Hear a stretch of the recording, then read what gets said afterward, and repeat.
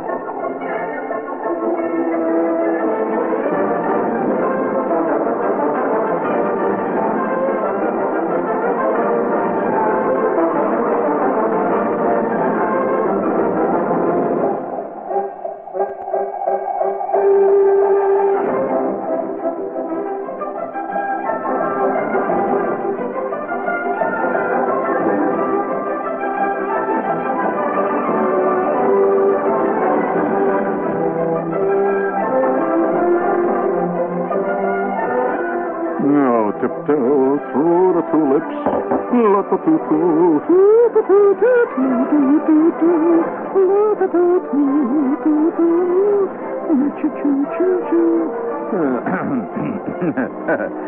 Tonight we once again, on our concern show, tonight we salute culture in all its ramifications and various forms.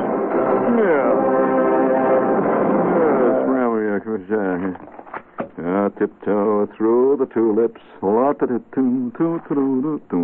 I think 150,000 years from now, when they dig up all the artifacts of our time, they're going to wonder what it was all leading to.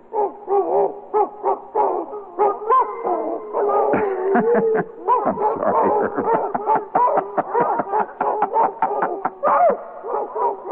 Bring it up. Oh, no.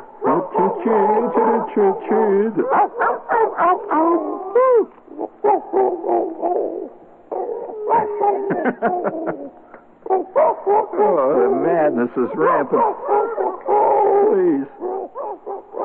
Beep, beep. Beep, beep.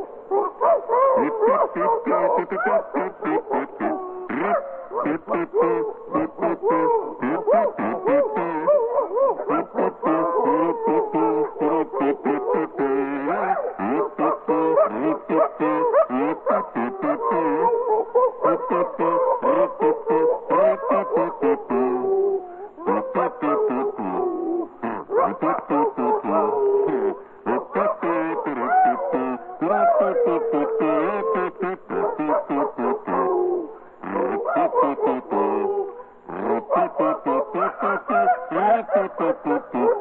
All together.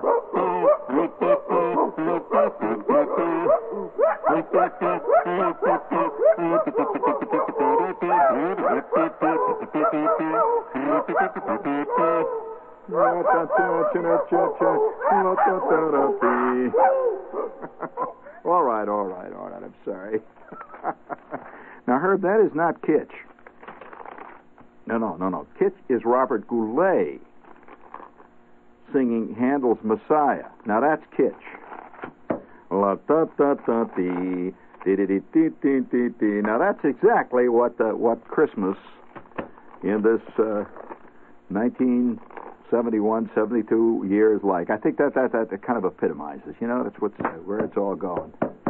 What was it? Wasn't it Caligula that got a horse appointed to the Senate, or was it just a congressman?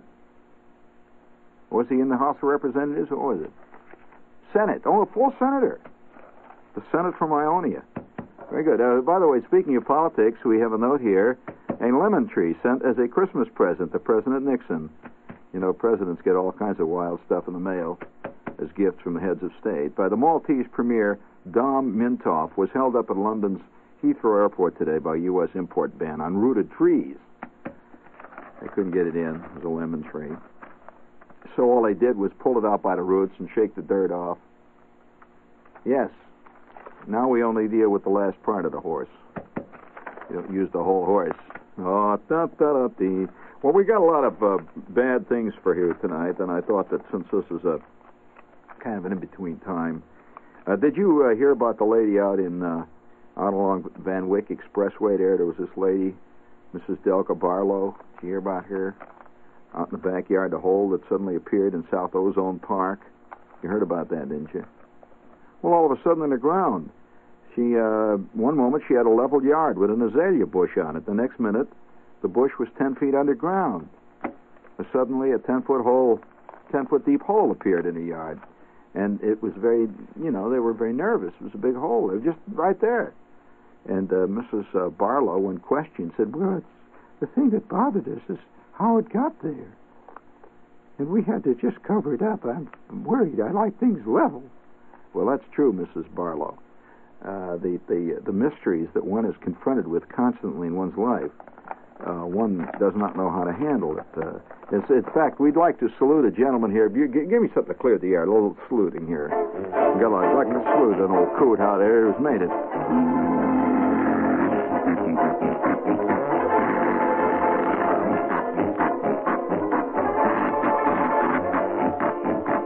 Oh, that's got shots, hasn't it? Listen. Please, we would like to salute a barber in Paris. French justice has sided with an over-amorous 76-year-old barber against France's most authoritative legal publication. For all of you legal types out there who are interested in keeping up with the literature, the barber, referred to in court as Monsieur F., demanded 5,000 francs damages from a state law court's gazette because it named him by name as the husband in a rather interesting divorce case. His wife won the divorce on the grounds. I don't know whether I should say this out loud here, but I'll allow it. It's news. I'll make the news, right? Want to hear what's happening in the world? She won the divorce on the grounds that she could not possibly appease the septuagenarian barber's sexual appetite. Just impossible. He was a total goat. And she became sick trying. And so they put it in the paper, and it says it was a bizarre case. And he said his name should have been published only his initials. He was awarded only 1 franc, however, damages, because he failed to convince the court that publication of his name harmed his business. In fact, his shop has been crammed with customers ever since the article appeared. He's the biggest barber in Paris today. All kinds of ladies suddenly want to get their hair clipped there.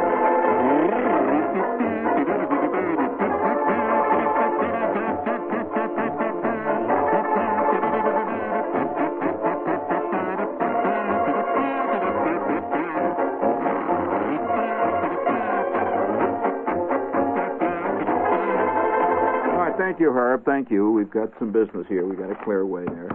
You like that, Barbara? Hey, wouldn't that make a fantastic, wonderful movie? I can see the late Fernandel playing that. Can't you, the barber? And, I'm sorry. Let's see. We've got a couple of spots here. Among others, we've got a bird spot here tonight. How's your bird doing? And they're doing pretty good. Yeah, let me do this again. A lot of people have been calling up and say, please, you're hearing me winding up my bird. Listen to that. Isn't that exciting? That's my bird. It's now wound up, or at least partially wound up. Now, when you're about to launch your bird, friends, for those of you who have received your bird, I've gotten a lot of curious letters from people who don't read instructions. Your bird is to be launched into the wind. That means you don't sit it down on the ground and expect the thing to take off the ground. Really, people do. They're dumb. Let's face it, the world is full of dildocks. And Aki keeps writing, I got a bird, it don't go up in the air. I put him on the ground, nothing happens. Well, all right, Aki, get a friend of yours to read the instructions for you. And you'd be surprised to find that you're doing it wrong. Listen to how it sounds now. Should I turn my bird on here?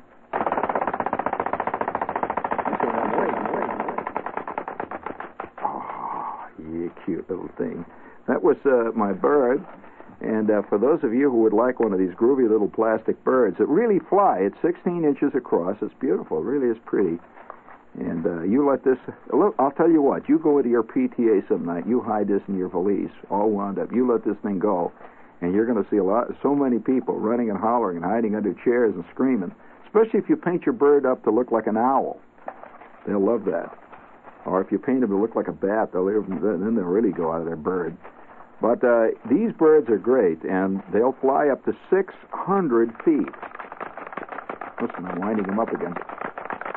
Hear them going?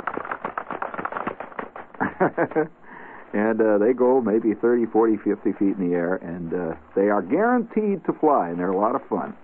Everybody I've ever shown this thing to and flown it around, and they flip. I just flew this in the newsroom. And we had this staid old news writer who was, sardonic, cynical. He's the kind of guy who says, I've seen presidents come, I've seen them go. All politicians are phonies. Well, that's the newsman talking. So he's sitting in there cackling over his typewriter, drinking bourbon and yelling. And you know how news guys are, smoking cigars and all that. He's sitting there, we're phonies, and damn phonies. He's typing away. So I suddenly snuck up behind him, and I flew my bird, and just like this. See, I came in. I'll show you the little kind of a dramatic scene there. See, he's sitting over his typewriter. See, he's going, ponies, damn ponies. Oh, sure.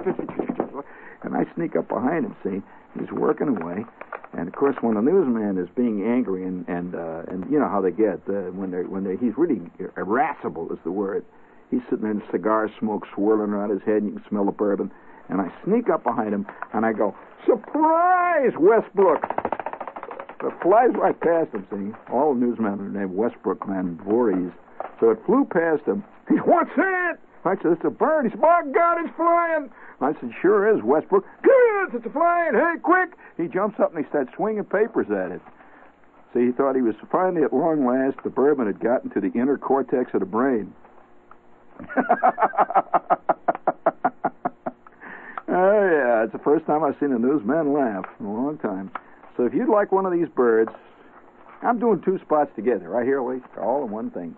You send your check right now. You get it in the mail real quick, and they'll do the best they can to get it to you by Christmas, and it's really worth it. Believe me, it's fun.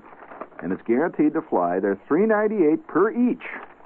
Send a check or money order to the following address. Make it out to this address. Don't make it out to me. Send it to Flying Birds, Department S. S, as in never give an even break. Flying Birds, Department S. And that's Post Office Box 1909. I repeat, Post Office Box 1909, Grand Central Station, New York, New York. $3.98 per bird. And when you get your bird then, friends, I'll tell you, your life will be complete. For the first time, something in your life will be not earthbound. You just wind this little bippy up like this. It comes with a spare rubber band in case you bust. Hear that? Listen to that. Oh, you little thing. There it goes. Okay, that takes care of birds. Do you have those bugles in there, George? Hit 'em, hit 'em. Let's hear it, Herbert. Bugles. Coming up. Bugles. That's exciting. What's that? Oh, no. I meant General Tire. Bugles. That's the bugles. Let's see, bugles. Yeah, there's a little quality here for the General Tire people these days, a little Gregorian chant. Does the thought of winter driving give you the chills? No, sir, no need with General Winter Tires. Yes, sir, they have a big General Winter Cleat black wool snow tires now, whole big sale. 2 for only $38, size 650 by 13, a pair of them. Federal excise tax is $176. This great General Tire has 4 full pleats of Nijon nylon cord and a deep cleat 4-rib tread that digs and grips. Drive in where you see the big red General Tire G sign located near you. Cha-choo, cha-choo, cha-choo, pop. In Mount Vernon, see Ed Wasilewski. Ed Wasilewski at General Tire, 22 East 2nd Street. Speaking of Ed, this is WOR, New York. And we're doing pretty good here. We got the birds. Yeah, it's all. We have a Christmas spot here. Box 710 Times Square Station, New York, 10036. If you want to help out in the WOR Children's Christmas Fund, it's a good charity. And, you know, they buy all kinds of stuff for the kids that are in hospitals at this time of the year, you know, birds and all that stuff. So, come on, I can't imagine getting a better Christmas gift than a bird, plastic bird that flies around the house. Listen, that's better than one of those idiotic ties that most guys get for Christmas, you know. Nothing duller than to open it. Oh, always what I wanted. Gee, a pair of underwear. Oh boy. Yeah, well, that's the trouble, you know. Hey, you know, speaking of trouble, friends, there's a lot of trouble around. I remember one time, did any of you ever read a short story once that had to do with a guy? Now, I don't know who wrote it or anything. I just remember when I was a kid, I read this story. We're very definitely influenced by stuff we read. There's no question about it, especially when we're kids and we read a story and you never forget it. You just never do. And I think it's, you know, it rots your brain sometimes. But when I was a kid, I read this short story, and it was about plants. That this guy was down in the basement of his house. He was an experimenter, and he all right, listen, Herb. Now you're interested in radio. He was an experimenter, see, and he designed a radio receiver that worked on he was experimenting with listening to stuff on very high frequencies. And he was playing around with this, and all of a sudden he began to hear, because he was experimenting with extremely high frequencies on the radio, he began to hear curious background noise in this radio. He can hear stuff going on, and he couldn't figure out what it was. So then he decided to put the antenna outside. See, so he put the antenna outside, maybe you get a clearer, better signal. And sure enough, he hears thousands of voices talking. And he hears screams, and he heard all kinds of weird stuff going on. And he suddenly, with a great shock, realized that he was listening to plants. He could hear plants on this radio. And somebody was outside mowing the lawn, and he heard all these screamings, yellings, and this lawnmower was going, and you could hear these plants, millions of plants are going, oh, help, oh, the women, save the women and children first, you know, and all the grass was flipping because he was cutting the grass. Well, now, do you remember that story? Yeah, you remember it too. I don't remember who wrote it or anything. I just remember the name of the story. That's all. Because I read it and it rocked me. Now, when you're a kid, you don't remember the name of the guy that wrote it, anything like that. You just remember the story. See, so I'm sitting there the other day in. Are you sure? Well, she says Roald Dahl. I'm not so sure. Maybe you're right. I don't know. Could be. But anyway, the story was a wild story, and this guy was listening, and then he began to get really concerned, see, because he could hear the trees, everything was, all these things communicated on a totally different wavelength than than normal broadcasting or even normal ears. You couldn't hear it unless you were tuned in, and he was tuned in. He had the only kind of receiver that could hear this. Now, you laugh at a thing like that. You know, as a kid, I thought, that's one of those great fantasy fiction ideas and so on. I left it go at that. But you want to hear something that's just been released. Now, can I hold up? I hold this up now. I'm putting this into evidence here, okay? Gang, it's going into evidence. There's mysterious stuff going on out there. I have an article which was sent to me by one of my spies that was a reprint from National Wildlife. Now, that's an official magazine. This is not a cockamamie little magazine. National Wildlife. Listen to this one.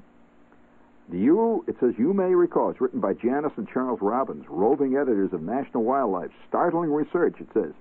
You may recall the name Cleve Baxter. You ever hear the name? I never did.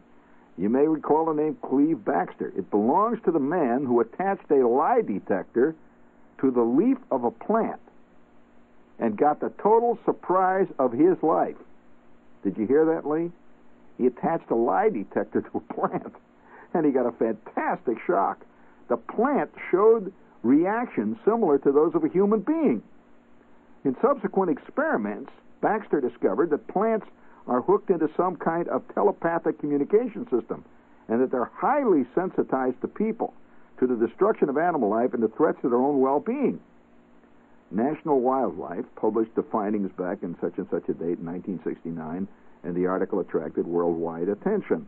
Secretaries and housewives began talking to their plants and treating them with tender, loving care. Have you ever talked to a plant? Of course, the comedians made the expected jokes, and it says it became household knowledge. That is history now. To get caught up now on what's been happening in the research, Mr. Baxter, we called on him again. He is to be found in a suite of small rooms crowded with scientific apparatus and plants in an ordinary office building just off Times Square. I'll be damned, he's right around here. He could be in the next office. That could be that nut that's on the third floor down here. I keep seeing going in. Anyway, here he pursues his vocation, which is teaching the technique of the lie detector to policemen or other interested parties, and his avocation, which is research into the secrets of nature. We were ushered into a miniature room containing a metal desk with a polygraph, now that's a lie detector, sunk into its top, and several plants of a hotel lobby variety. In his shirt sleeves, Mr. Baxter sat at the desk. He just sat there, see, and talked about his scene. Well, what's been happening? Well, a lot. He's been making speeches on it. And they're supposed to be doing a lot of studying and so forth. Now, what he does, he's a lot of interesting things. They have been plant memory of a sort was suggested by one of his the first experiment is an effort to condition reflexes in plants like they did with dogs. You remember Pavlov's dogs, where the dog would ring a bell each time he wanted to eat? And finally, they got to the point where all they'd have to do is ring the bell without any food, and the dog would salivate. He'd get all excited because he remembers the bell, seeing that it forms a conditional reflex. Well, they tried to do that with plants, and he's now convinced that they have such a thing. Plants can remember stuff, see? Plant memory of a sort was suggested in one of his early experiments, in which 6 of his polygraph students participated. One was chosen by lot to destroy a plant. You hear that now? Listen to this. 1 guy out of 6 was chosen by lot to destroy a plant. Keeping his identity from Baxter, Baxter didn't know which one of the guys was going to do it, the criminal committed his deed secretly, with only 1 other plant as witness. Then Baxter hooked a polygraph to the surviving plant, and the 6 suspects paraded into the room in turns. 5 of them caused no noticeable reaction in the witness plant, but the 6th, the killer, sent the plant into a total tizzy. How do you like that, Herb? The plant flipped. As Baxter is careful to point out, the plant could have been reflecting the guilt feelings of the culprit. Still, there's an even chance that it was remembering him, since the man was not exactly overwhelmed with guilt for killing a plant. He didn't worry about it. At any rate, to settle the memory question, he's begun applying Pavlovian methods to plants. He has rigged up some electrified pulley wires, which run down the hall and turn into a room where the plant of the experiment is stationed. 6 small, identical cups, one holding seeds, another worms, a third insects, are attached to the trolley and circulate at intervals. One of the 6 is the object to which Baxter wants to condition the plant, and he uses the light as the stimulus. He connected a light conductor electrode. Anyway, every time this stuff comes through, he shines a light on the plant. And so after a while, he shines the light. The plant flips. Oh, he expects worms. Or the plants, give me more worms, or whatever it is the plants eat. Well, anyway, you know what he says? He thinks now. Listen to this. Oh, he's got all kinds of stuff. But he now suspects. You ready for this? He now suspects that that police will be able to use plants as witnesses to murders. Oh, wait, don't laugh. He says plants have obviously, he says, according to his stuff, he says crabgrass will not listen to anybody. He's tried everything on crabgrass. It just sits there and cackles. He says he's never been able to get crabgrass to react. And he says, I request now the police. He says there was a lady that was killed here recently in a murder, and he was called in. And there were plants in the office where she was killed, and they know the plants saw it. And he is convinced that if the right person is brought around these plants, the plants will react. And so now he told the police that what they ought to do is put the plants in protective custody as the sole witnesses of the homicide. Well, all right now. Now, okay, so I'm listening. Say, I'm reading this thing. I said, gee, the plants are talking. This guy's talking with plants. And I don't know whether this is I must say, I don't know whether this is a girl thing or not. I don't know. Being male, it's hard for me to know. But male kids, especially I'd say about anywhere from 10 to 15, male-type boys, are fascinated with the idea of unheard things in the air. Would you agree with that, Herb? You don't know. Well, what do I mean? Well, like making a radio and picking something up.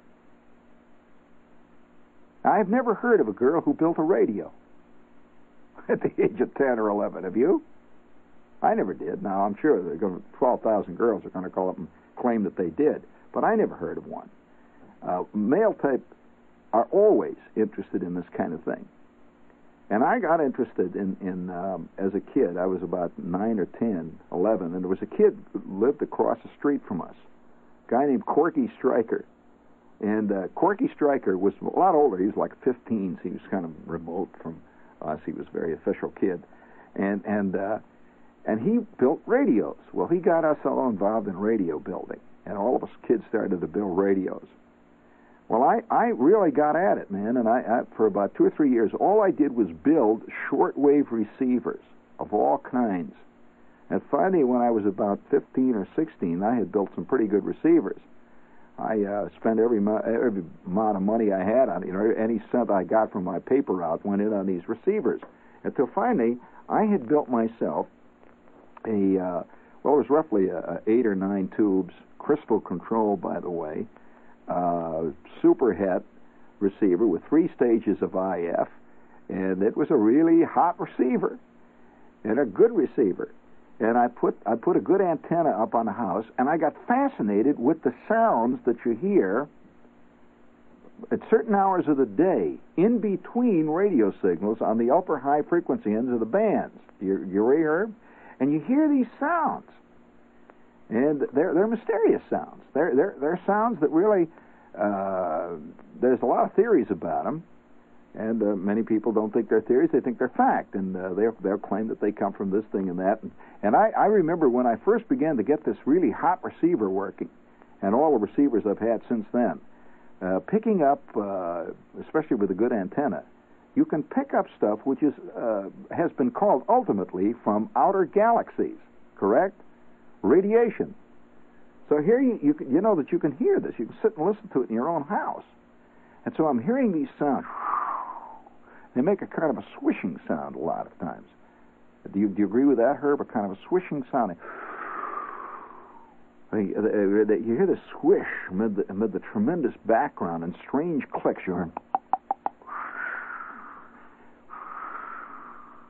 So I got really fascinated with this. And I put up a good antenna, and I found that if I turn the antenna, it was a rotary antenna. If I turn the antenna further away from all the industrial stuff that was around there, and more or less sent it out to the west, which was clear, fairly clear in our area, that I could hear this stuff even better. It was coming at kind of a low angle of radiation over the horizon, and so I put a really high impedance, high gain amplifier, RF amplifiers ahead of the signal, that is ahead of the receiver, in between the antenna and the receiver. And I put a lot of amplifiers, good high gain audio amplifiers, and I got so that I would sit and listen by the hour. Did you ever do this hobby? That strange stuff in between the signals. And then the theories began to pop out. And the theories, of course, that have been advanced about these things, that they put on all kinds of techniques to analyze this stuff. And there was one school of thought, which is incidentally still held by particularly British scientists, that this is radiation that has a certain pattern that involves intelligence from another planet, but we're not yet able to decipher it. You've heard that, Herb. That's one theory. And there's another theory that simply says that there is a radiation centers in various parts of the outer solar system that just radiate stuff. And that's it. It's just like natural radiation, like atomic radiation. So there's all kinds of wild theories about this stuff. But boy, I'll tell you, there's nothing more exciting than like you're like 15 and to sit up at 2 and 3 o'clock in the morning and turn up the gain and hear these strange sounds that come from nobody quite knows where. Well, as I began to experiment with this stuff, see, and one thing leads to the next, and I'd built this regenerative receiver, and he calls up, and he says, "What frequency you listening to?" I said, "Well, I'm down here around 19 meters." He says, "Yeah?" He says, "Well, listen," he says, "I'm down around 19 meters. He says, "Did you hear that funny whistling going by?" I said, "What whistling?"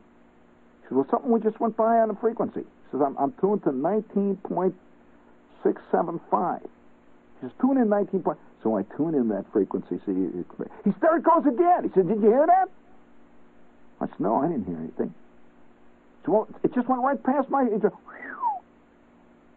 "I didn't hear anything." He said, "Well, you sure you tuned in right? Now try it again. Tune in 19.375. So I tune in. He said, "There it goes. It's listen to it." You can hear it. And he holds the phone up, see? You could hear it. I didn't hear it. And then it began to dawn on both of us. It was coming from my receiver. That he was picking up my receiver where he was. Like, he was about a block away. He is hearing me. See, that's radiation of my receiver. So I got Bruner on the phone. I says, "Hey, Bruner, now wait. Now you tune me in, see? And I'm gonna go across the band again and hold up the receiver by the loudspeaker so I can hear it, see?" So I tune the dial, and you can hear it. You hear whistle goes by, see? And then I says, "Wait, I'm gonna go back." So I said, "Hey, that's great." I said, "Now listen, Bruner, turn up the gain so I can hear it." So I take my hand and I drift my hand next to the RF coil, see, and just drift it in there. And so that makes it changes the capacitance, see, the LC circuit. So by moving my hand, I could make it go.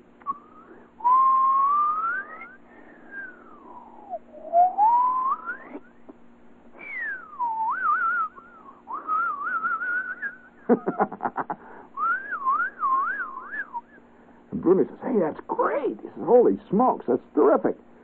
So naturally, the next step is to take my Boy Scout key and put my Boy Scout key in series with the power supply, and now I have a full-blown transmitter. Do you agree? So I could send the code now. I go, and it was very, very, very shaky because it had bad, it had chirps. It would go.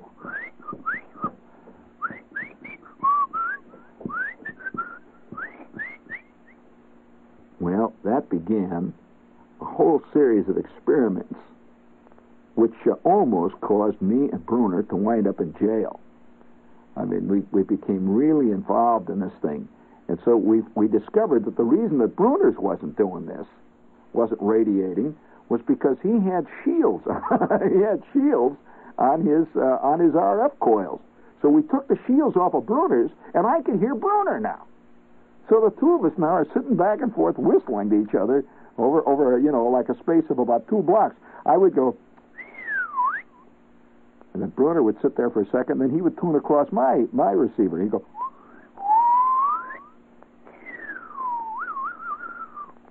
well, he stuck a key in there, and so we began primitive communication.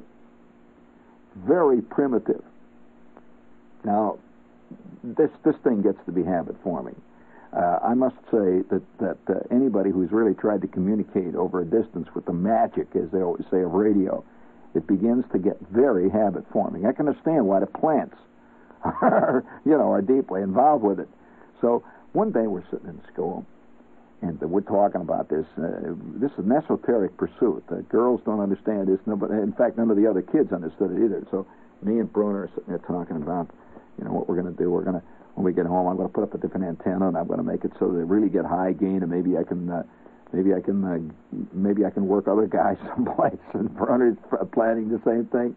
When all of a sudden, this guy next to us, there's a kid who I hardly knew. His name was Hugh. Yeah, Huey Middlecoff. So Hugh is sitting there, and he's listening. He says, are you guys interested in radio? Listen, he said, I didn't know you guys were interested. When did you get interested in radio? Well, we've been doing it all the time. And we hardly knew Middlecoff because he came from the other side of town. He was from about 4 miles away, see. So Hugh says, listen, he said, after class, why don't you guys come over to my house? And so we sat around in class. And in those days, certain kids, when they get involved in something, they're totally involved. There's no way to be halfway involved. Did you go through that period when you did nothing but draw diagrams? Diagrams, constantly. You just can't stop. When you doodle, in fact, I've even run across that sometimes when I go into a phone booth here in New York. I see another victim has been in there. I see a triode or a pentode. He's been doodling on the wall, and you see a pentode hooked up for an RF amplifier. It even has the resistors and everything in there.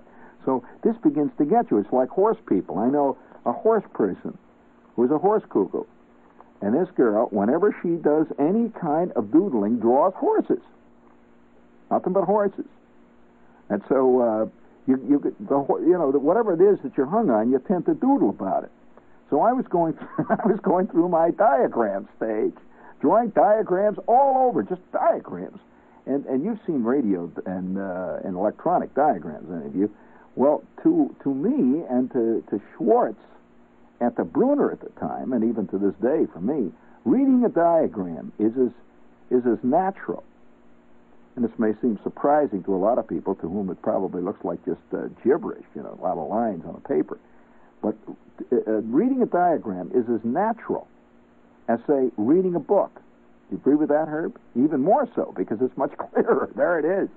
And would you ever? I'll bet a lot of you would be surprised that guys can read diagrams. I remember Johnny Anderson he was so deeply involved in experimenting with radio stuff that he would read a diagram. He's sitting there reading a diagram and he's laughing. Yeah, he finds it.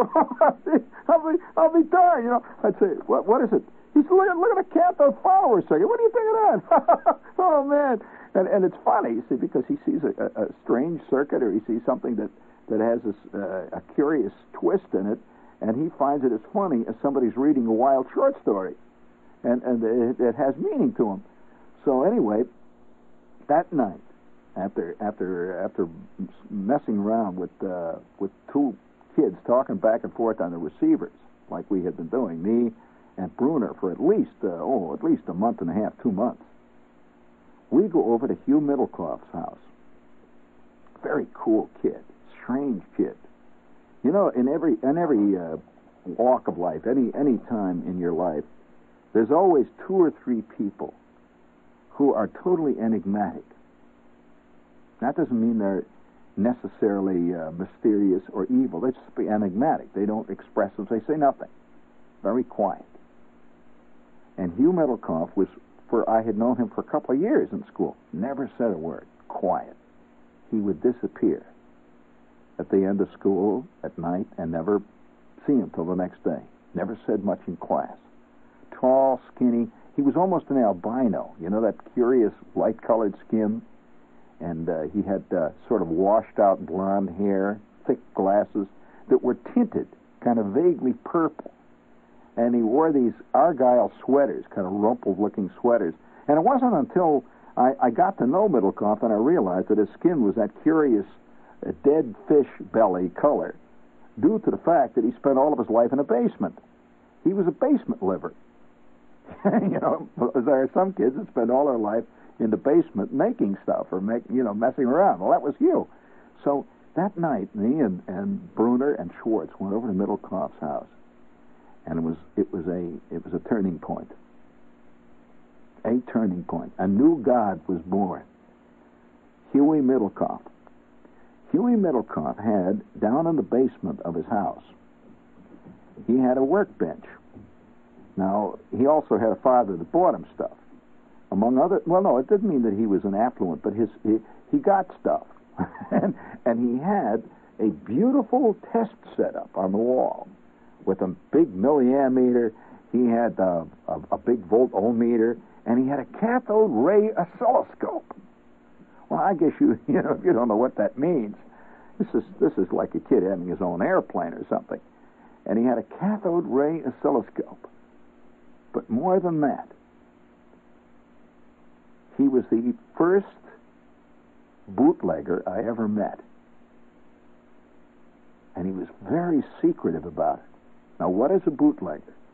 Well, for those of you who don't know what a bootlegger is, that's a curious kind of illegality. A guy that operates an illegal radio station. He does not have a license, and he is illegal. And so here was Huey Middlecoff, and he was not only an illegal operator, not only a bootleg ham, but he had a really operating ham station. He was on 40 meters, and he was on CW. He also worked 75-meter phone, and here it was, a rack and panel setup. He must have had 250 watts operating bootleg. Well, it was a stunning discovery. It would be just like if all of a sudden you discovered this aunt of yours who comes over every Wednesday to play bridge is actually secretly in league with the mafia. And she is running heroin into Montreal late at night using a twin-engine converted World War II bomber. Well, you would be a little astounded. And here's Hugh, working his rank. We spent about 20 minutes in the basement while Hugh is showing us his equipment. A bootlegger. He had cards printed with his fake call. Now that's really doing it. He had cards printed. He had cards all over his wall from guys that he had talked to in places like India and Japan and China and England. And he spent about 20 minutes with us, this mysterious, tall, skinny kid who never talked much to us, showed us his equipment. And now it's time to leave. It's time to go home. And me and Schwartz and Bruner, we go out into the darkness, kind of stunned. I remember walking along the street. Bruner says, "Gee, boy, you want to try that?" It was so beyond our scope. The kid was not only a bootlegger, but he was also a very well-qualified technician. He built this equipment. Schwartz says, "Gee, boy, you realize you could get 2 years in jail for that?" Bruner says, "Yeah, 2 years in jail." Somehow, the illicit that this kid went on, and later, by the way, did get roughly 2 years in jail for that. But from that minute on, I became deeply immersed mentally in the curious night sounds that are beyond the realm and the ken of the human ear. Do you know, if you just sit there right now and open your mouth, that the fillings in your teeth are picking up stuff which you can't conceivably understand? That's a fact. It's true. And that all around you, there are millions and millions of tiny, mysterious waveforms that can be picked up on the right equipment. And there are some theories that the right equipment has not yet been designed to pick up some of the most mysterious of all the sounds. The crying grass, the screaming geranium. Yes, the sound of Jupiter calling out to Saturn. Yeah. This is... Say goodbye to your credit card rewards. Greedy corporate mega stores, led by Walmart and Target, are pushing for a law in Congress to take away your hard-earned cash back and travel points to line their pockets. The Durbin-Marshall credit card bill would enact harmful credit card routing mandates that would end credit card rewards as we know it. If you love your credit card rewards, tell your lawmakers, hands off my rewards. Tell them to oppose the Durbin-Marshall credit card bill.